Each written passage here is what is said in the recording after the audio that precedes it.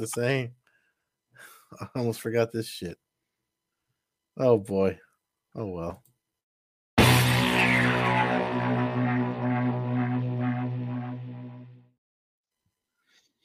We got our shit together this week, that's for sure.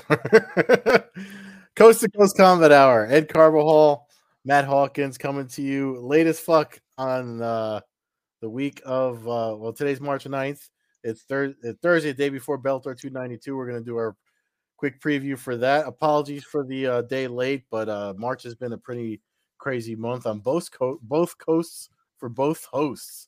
Some housekeeping before we get into the fights and the news that we need to catch up on. As you guys know, we've been with Anchor since day one, 2017, since before Spotify even bought them. Anchor was owned by Spotify, and if you watched any of Spotify socials, Anchor.fm is now Spotify for podcasters, so it makes it easier for folks to kind of make their own podcast the way we've been doing it since 2017, and make their own podcast. So now if you go to now you can just go to Spotify and find all our stuff instead of the Anchor.fm link. You'll see that when we share this episode moving forward. As always, this podcast is brought to you by AllAccessMMA.com. Make sure you check out All Access MMA for your MMA news, and our videos are always posted there. And last but not least, really quick, Matt, I mean, before we get into Bellator 292, we're doing this podcast late in the week, so we really can't speak on too much that folks haven't already talked about from UFC 285. For me, as your brown friend on the East Coast, Alexa Grasso's win, first Mexican female to grab a belt over there in the UFC when she was a huge underdog. I think she was plus 625, and to take out Valentina Shevchenko. Trained for it. Everybody was counting her out. I love her. My stupid ass should have put money on her, and I didn't. And embarrassed by that. But that for me, that was the highlight of that event. Yeah, I think without question. I've been a big fan of her as well. Covered an event she was supposed to fight before she suffered a hand injury in like 2016 for Invicta, maybe 2015 even. Actually, I think it was 2016. And followed her career really since day one, especially her Invicta run, where she eventually won the title there. And, always had the striking. The question kind of was always her wrestling and her going up against dominant wrestlers or submission fighters always seemed to kind of be her kryptonite. And, and then she had some injuries and stuff that kind of kept pushing her off, and she'd suffer a tough loss here and there. And it just finally, she was ranked fifth going into the fight, fifth or sixth, and they gave her the title shot. And I think most people just thought it was another showcase fight for Shevchenko, a chance to kind of get back on the rails for her after a really questionable win over Telio Santos. Prior to that, we didn't really get into that. I was going to comment on it when we were talking with Brumley, but he was doing such a good job of breaking down the fights. I didn't really want to interrupt him with kind of going, well, she kind of squeezed out her last fight. That was going to be like my only in for Grasso, was like, maybe she's like getting complacent, or maybe she's, and I'm not saying she's complacent, but she didn't seem like the same Valentina in the cage. And and that's not to take anything away from Grasso, because you've got to take advantage of the situation. I mean, even at 80% Grasso, Shevchenko, if she's not there mentally, is still a world beater. So, I mean, there's a ton to be said. I think we were all shocked by how she finished the fight on the ground. I don't think any of us saw that coming. Had you placed a bet on Grasso by submission, you probably would be in Tahiti right now and not recording this podcast at all. So that was great. Her striking was crisp. I just thought she looked like if you didn't know anything about either one of these fighters going into the fight and you just watched what you saw, you'd be going, well, Grasso has the straight, strong punches. Yeah. And she's got the more developed all-around game, and so it really kind of just threw a monkey wrench into the whole thought process that we had. And again, we're going to probably chime in slightly on Jones. I know either of us have a lot to say about the situation, but people jump to the gun so quick when calling people the GOAT, and they're so quick to dismiss somebody when they suffer a loss. Like, this is MMA. Like, if people keep fighting, they're gonna lose, and obviously that's what makes Jon Jones special. But at the same time, like, eventually it catches up to you if you don't leave early. Like, if you don't, Habib left early, like, and maybe he'll come back and maybe he'll win 4 more fights. Maybe he'll lose 2 out of 3. Like, but it shouldn't change. Like, if you're a fan of the sport, you should see what you see with your eyes, and that should be how you judge how great somebody is. It shouldn't be based off of their worst performance. Like, if you're a basketball star or fan, you didn't judge Kobe Bryant off the game he went 5 for 27 shooting. Like, that's just stupid. Everybody has off nights. Everybody can get caught, and then especially in MMA where it's just a matter of an inch. Or not even it's a millimeter. It can be the difference between getting cut with a glove and a fight getting stopped and you losing, or you dodging that seam and not feeling anything and counterpunching your opponent. So it's just such a close thing. I don't think this really does a ton to knock Shevchenko. Like, I feel like she's still right there. She still can be a co-headliner or a headliner on any UFC card. She's likely to bounce back. It might be good that she kind of gets humbled a little bit because you never know what's mentally going on with these fighters. But I mean, Grasso put on even if she doesn't finish that fight in that round, you're 2-2 going to the last round. Yeah. And the way she was fighting and using just so smart. I mean, just everything she did was intelligent in that fight. She didn't put herself in any kind of real danger, and she constantly, really went after. When Valentina made a mistake, she emphasized it. And what's crazy, I mean, what's crazy about it? I mean, everyone's finding out after the fact. She was saying it.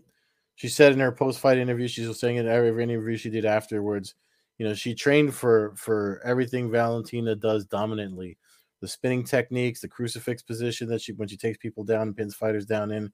She trained to escape that. She trained to time the way she finished her. I mean, that video, shout out to Danny Segura from MMA Junkie, who does the Hablamos MMA podcast, for sharing the video from her Instagram where she shows how she was training for Valentina's spinning techniques to get behind her.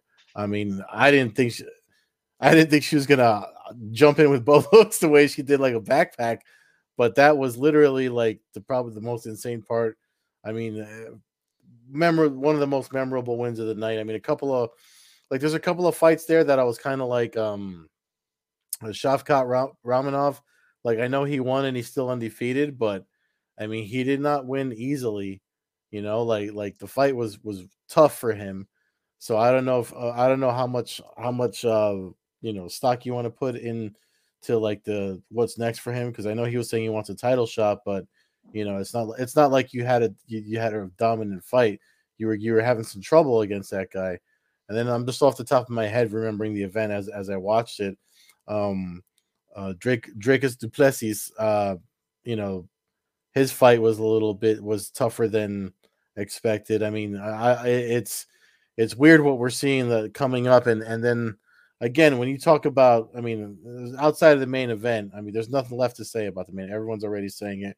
We're not going to repeat much of it here, but Jon Jones being the heavyweight champion now, Stipe, with him and Stipe looking ahead at it's probably going to be July UFC 290 International Fight Week. The the thing about I could have told you that night that Jon Jones was going to jump pound for pound rankings in on the UFC ranking list, because that's just somebody, I forget, I wish I could remember who it was, on Twitter was like, the UFC rankings are done by a bunch of people that barely watch the sport, and we've been saying that here for a while. So it's just a bandwagon thing now, and we're starting to see that in a lot of rankings panels and other places. There's too many rankings panels. We've actually talked about that like 2-3 podcasts ago. So like you said, if you watch the sport with your eyes, you can just make your own assessment of what's going on. I mean, I personally think maybe 1 or 2 Jon Jones beats Stipe. Maybe the what's his name, Sergey Pavlovich. I know I'm fucking up his name. He's fighting Curtis Blades, so that's actually going to do Jones a favor, because it's going to dodge somebody who could potentially be a tough matchup for him, whoever loses that fight. So let me ask you a question, because I'm to me, Ciryl Gane is is basically at this point, after his last couple of performances, to me, he's basically Brett Rogers 2.0. He might as well be Art Jimerson. He should have went in there with one boxing glove because he showed as much ground game as a heavyweight would have in UFC 1. If I name who you favoring fighting Cyril Gahn, if I give you these fighters: Stipe Miocic, Pavlovich, Blades, Aspinall, and Spivak, and even Tybura. How many of them are you picking to take down and easily control Cyril Gahn or submit him instantly? Oh, every one of them? I thought you were going to ask me something else. Yeah. I thought you were going to ask me something else. Other than Rosenstruck, Volkov, and Lewis, and Tuivasa in the top 10, who would likely stand and try to bang and might get picked up a little bit. All those guys I mentioned, like, if they use a game plan, I don't see any way that they even, it's like flawless victory to me. I mean, yeah, it wasn't a thrown fight. It wasn't a fixed fight, but you couldn't have a worse performance from the number one heavyweight in the world. And I get it. Jones went out there, did his job real quick, but the dude didn't throw a strike. The dude had showed no defense on the ground. He threw one. It's that's funny because he actually threw one. He threw a kick. He threw the kick, and then that was like the foul or whatever. But then there's somebody shared the slow-mo of the one jab he threw, and Jones literally slipped it and just came in right underneath it and cinched him up, and that was the beginning of the end. So it's just Jones is Jones is great. I think I'm personally just tired of the greatest all time talk. I'm tired of fighters who claim they're the greatest of all time. Again, that's why I liked guys like Khabib and liked guys like Fedor and stuff, because they don't say much. They don't say it. If you say you're the greatest of all time, you're hyping yourself up, and it's like it's for other people to say. So if people think that, that's great. But I just I hope he doesn't come up here and just cherry pick the fights that he thinks he can win. An old Stipe, like fight guy who has zero ground game. Yeah. That's what I have a feeling is going to happen. And the, I hate to say Zuffa zombies again, because I have a lot of friends who generally think Jones is the greatest fighter they've ever seen. And I can't really argue with them. But at the same point, like, I just hope he stays around long enough to get his ass kicked. I really do. I mean, he might not, though. I mean, because if he, of course, everybody wants the same thing with Floyd Mayweather when he was boxing. Everyone wanted to see that. I mean, people still want to see that. That was the whole draw with him and McGregor. Yeah. I mean, even in retrospect, as somebody that you pull yourself outside of your fandom, that the boxer's going to win the boxing match.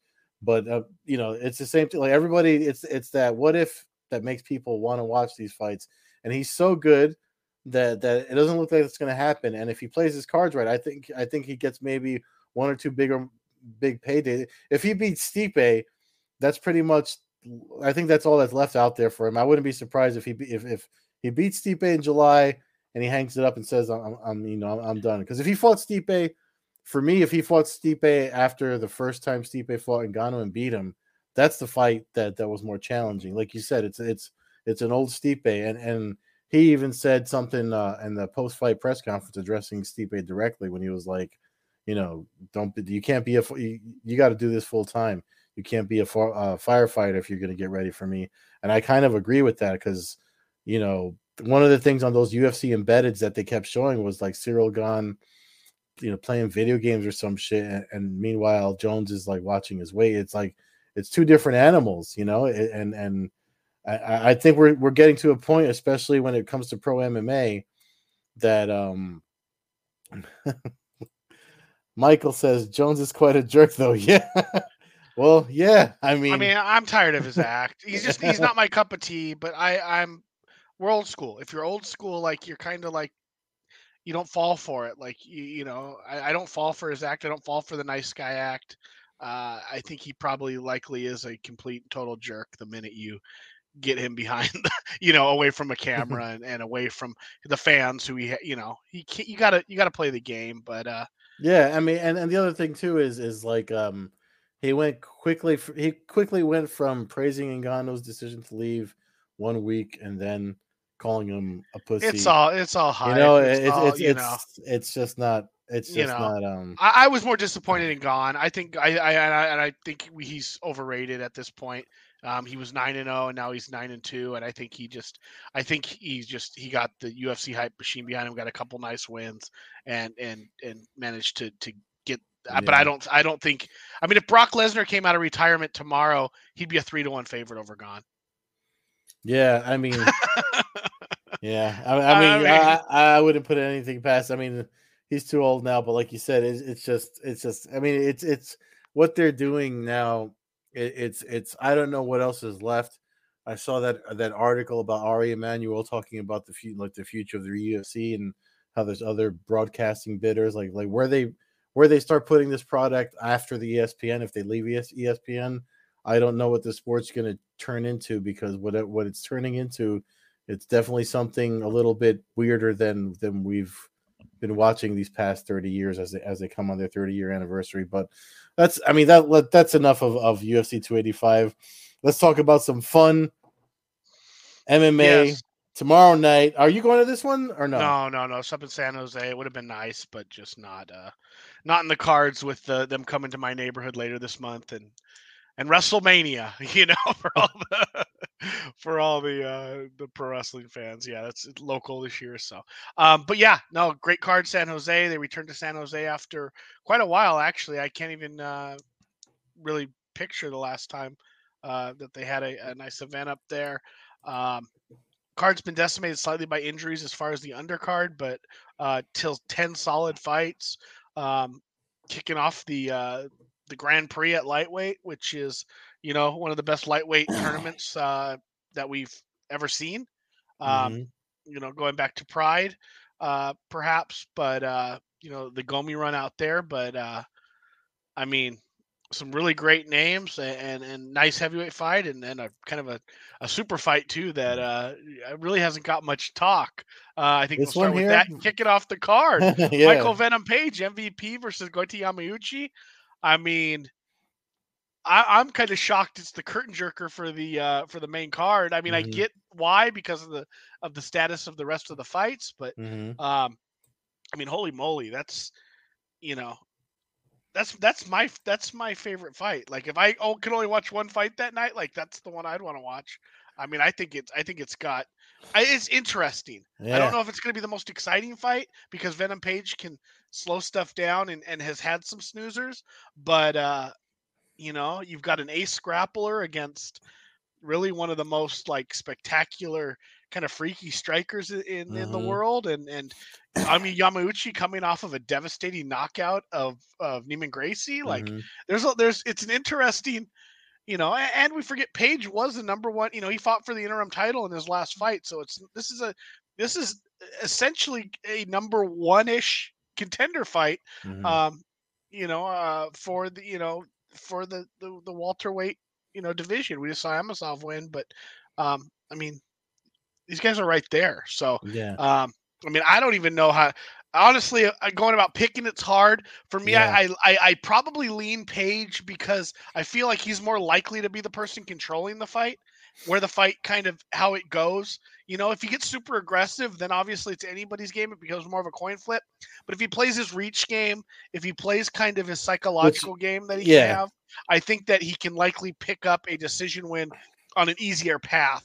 Yamauchi's going to have to enter dangerous waters to get in and get his hands on Page.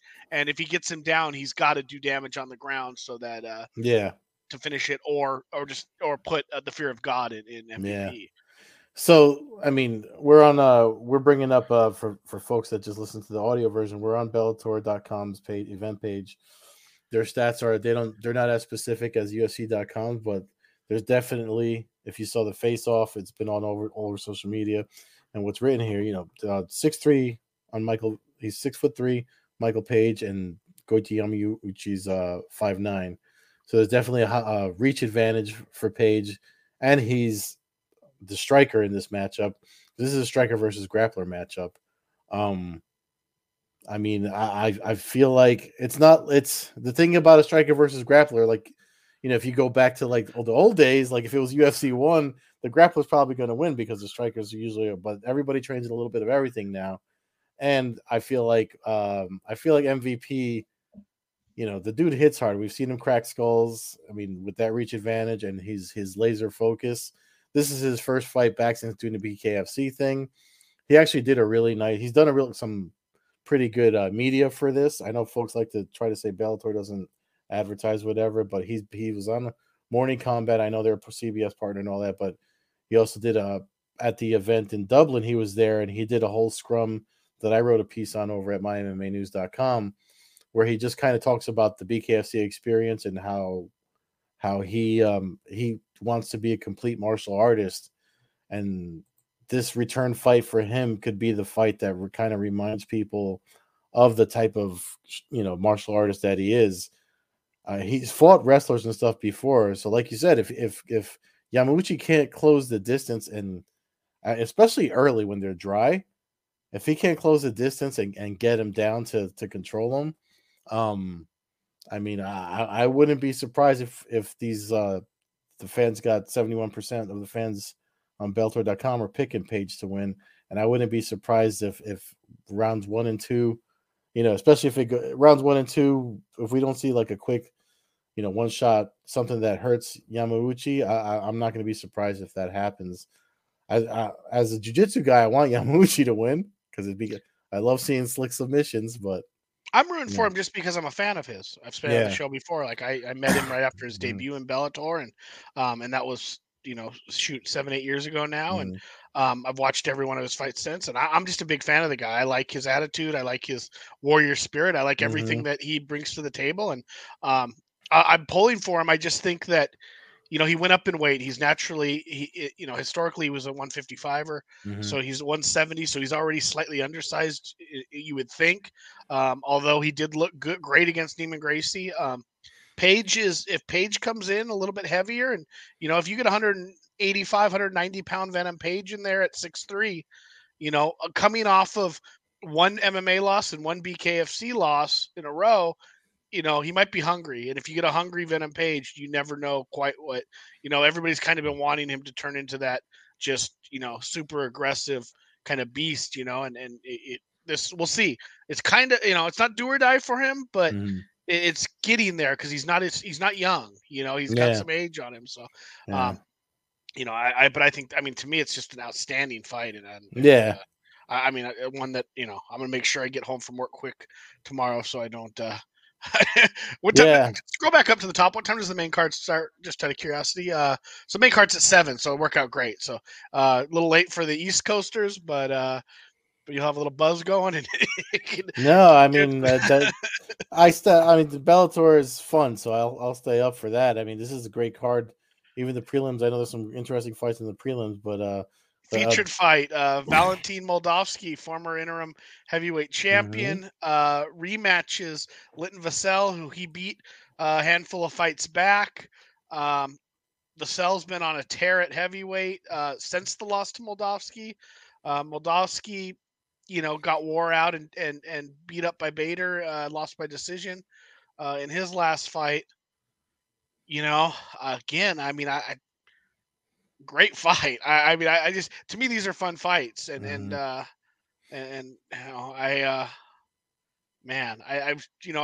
everything about me always goes Team Fedor, but I kind of think heavyweight Vassell is an animal, and I don't know.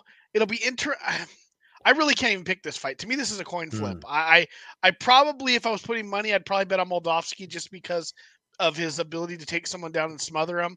Yeah. But Vassell has looked so good, and what he did to Karatanov, I can never get that out of my mind.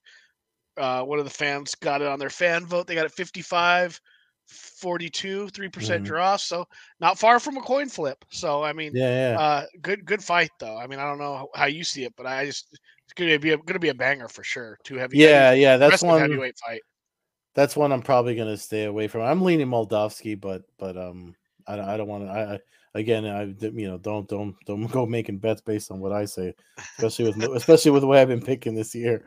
So then we jump into the Grand Prix fights. Tofik Musayev versus Alexander Shabli.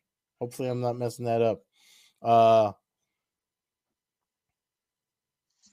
Musayev, former Ryzen champion, before he was beaten by Roberto de Souza, who we saw recently fight Aaron McKee on New Year's.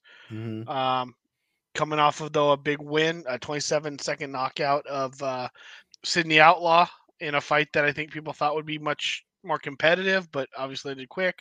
Shabili or Shabli, like you said, we hack names left and right, so shouldn't be any different this week.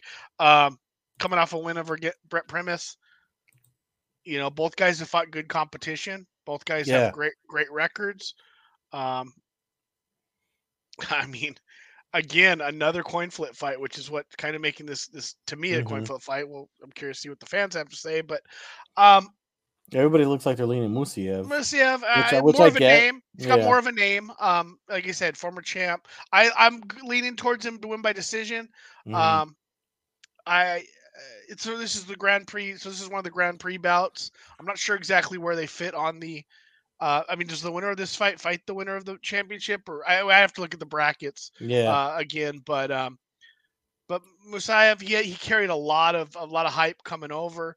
Had a couple canceled fights, and like I said, had made quick work of Outlaw. So a little bit of a mystery still. When you come from Japan, there is a little bit of a warming up period usually coming to the United States and fighting. So I think it's another great fight, man. I don't know. I haven't followed Shabili as long, but I think that's why. I mean, Musiev seems to probably have more like exposure. That's it. After watching him in the Grand Prix and Ryzen, yeah, and I'm leaning Musiev too, just like the 72% of the fans at Bellator.com are. Then we have, so I like Benson Henderson a lot. I've talked to him a bunch of times about it when he's been out here in New York in the Viacom building for Bellator media stuff, and I was watching his interview yesterday where he talks about how these last few fights are the last ones on his contract, and then he's going to be done fighting so he could go home, be a dad, and let his wife do her fight career since she filled in the shoes of being mom, while with their kids and stuff like that, which is super noble, super cool of both of them. So I get it all, and let me see what the fans are saying, because obviously 82% of the fans are picking the champ Usman Nurmagomedov to win. Obviously the lineage, the name, and the fact that he's the current belt holder, and Henderson is already openly talking about this being the end of his career. But I want Henderson to win because I like the dude. So, dude, I hear it. I don't think you can I don't think anybody can legitimately pick him to win. I don't think there's any real reason to pick him to win. He's fighting a guy who's undefeated. He's fighting the champion. He's fighting a guy who's been highlight reel after highlight reel to get his championship. But he's a veteran. He's a former champion. He's been under the bright lights before.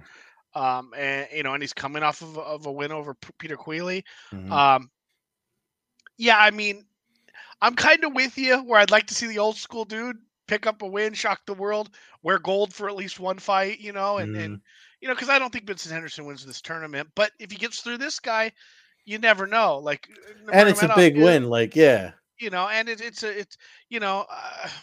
so obviously I'm going to pick Nurmagomedov. I think he probably wins by decision because that's what Benson Henderson does, is go to decisions if he's not, facing Michael Chandler in a second time. But he's good at going to decisions. He's also good at winning split decisions. He's good at winning controversial decisions, which you're not really good at, but seems to come his way.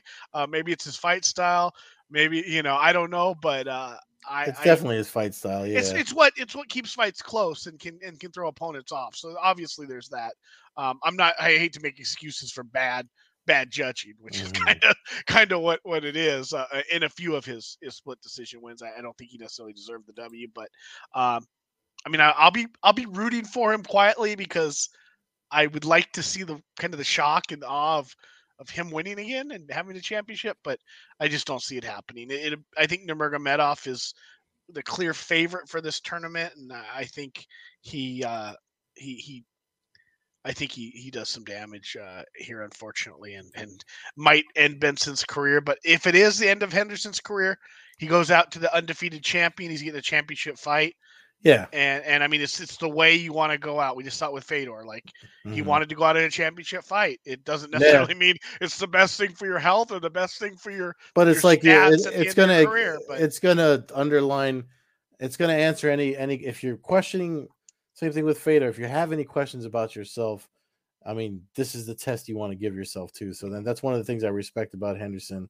The dude is just always he's just that guy, and he was always super cool to talk to. You know, for the events that I've covered that he's been in, and he's also very real about his losses too. Like when I asked him about a few there of especially with the ones that were with decision. I mean, he after the fact, I forget the fight it was, but he said he was like, no, he was like he stopped me in the middle of like trying to talk like I guess sort of comfort. He was like, no, I got my ass whipped in that fight, and I was just like, you know what, man? I mean that's just the kind of guy he is, smooth. So if he does win, man, I'll probably be up.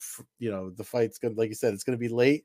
It'll be like my shot of coffee, like Brandon Moreno style when he fights Figueiredo 8 million times or something, like, you know what I mean. But well, we'll see. But it's March. It's dope month for Bellator. If you're not watching, you best be watching, because you know, this one, and then a couple of weeks pass, and then they're in your neck of the woods on the 31st for another fire card. So I'm definitely liking. March has been a crazy busy month for both of us, and I mean that's kind of a good thing, right?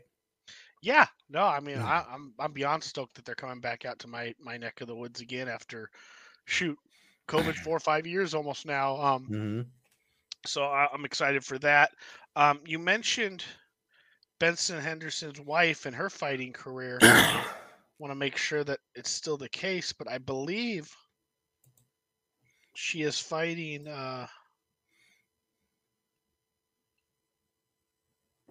Yeah, Maria Henderson. She's fighting on the card on the 31st of this month out here. There So, you go. so she is she's on the prelims, but she is fighting. So, you know, potentially a really big March for the Henderson family Mm-hmm. if something could happen tomorrow. And like I said, if it doesn't go Benson's way, then he's got his coaching hat on, and he's got his wife getting in the cage in a couple of weeks, and a chance to really push her as she's 1-0 currently, and looking to go to 2-0 and get a little roll going. And you know, in Bellator, if you're a female fighter, you can put a few wins together. You can get in the mix pretty quick. So Yeah. um, there's a lot going on there. Um, not going to get into the card, but the main event this weekend for UFC is kind of a fun one. It's our boy Dashvili, who we've been hyping up since day one, against Peter Yan. That's a good So fight. it's a hell of a fight, hell of a Yeah. main event. They're not doing it in the Apex; they are in Vegas. They're doing it at the Virgin Casino Theater, formerly the Joint, um, which uh, which used to hold some of the fight nights. And the old WFA cards, Yeah. if anybody in Vegas remembers those, I and stuff. I got Mirab, obviously, team Sarah all the way. Sarah Long all the way. So I got Mirab Devashvili picked for my pick for that I fight. think he wins. It hurts me because I thought Peter Yan, and I still do think he's a great, awesome. Not great might not be the right word, but I think he's a Mhm. top fighter in the world. But he's on a rough streak now of fighting opponents that have, you know, the O'Malley thing I thought was kind of a joke, but other than that, Yeah.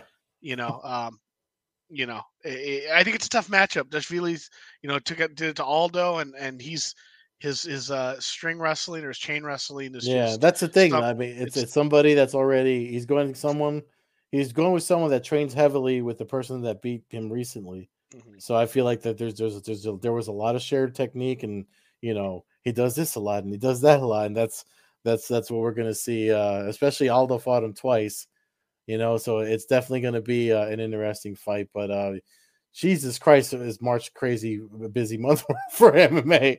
It's So March Madness, but we're not talking basketball. Yeah, there, yeah, yeah. so That's a good one. Yeah. yeah, so I think we're gonna kind of wrap up here. Fans, Yes, definitely check sir. out the Bellator tomorrow night, Showtime, or any other way you figure out how to watch it. But it's definitely can't miss. Um, Fans can follow us at Combat Hour on Twitter, Coast to Coast Combat Hour on Instagram. Follow me, Matthew Hawkins, at MMA Hawk 21 on Twitter and Instagram. Follow Ed at Carbazol on Twitter, Carbeerzol on Instagram, Old Head Carb on Twitch. Weekly, we are brought to you by allaccessmma.com. We've got Amazon links in our thing for that can help the show. If you're a fan of one, purchase merchandise through our links. One's got their show 2 months out, basically sold out. I'm excited as hell about that. That's Down right. to You're about, going to that. Yeah. yeah, there's literally like 10 seats left in the entire arena, and we're still 2 months out. So they did a great job of Kevin Nicholson. the awesome fan, and check out Kevin Nicholson's YouTube channel. YouTube channel, yeah, as he breaks down injuries weekly from the crazy world of sports. I believe I saw him tweet that he's going to be out there in Vegas this weekend for the fight, for the UFC fight. So have a great time, Kevin, with that. And hopefully nobody gets injured, but if they do, you'll at least you're in house. Let us know. Yeah, you're in house to help them start doing the therapy early. Yep, so. There it is. Have a good night, everybody, and thank you for listening.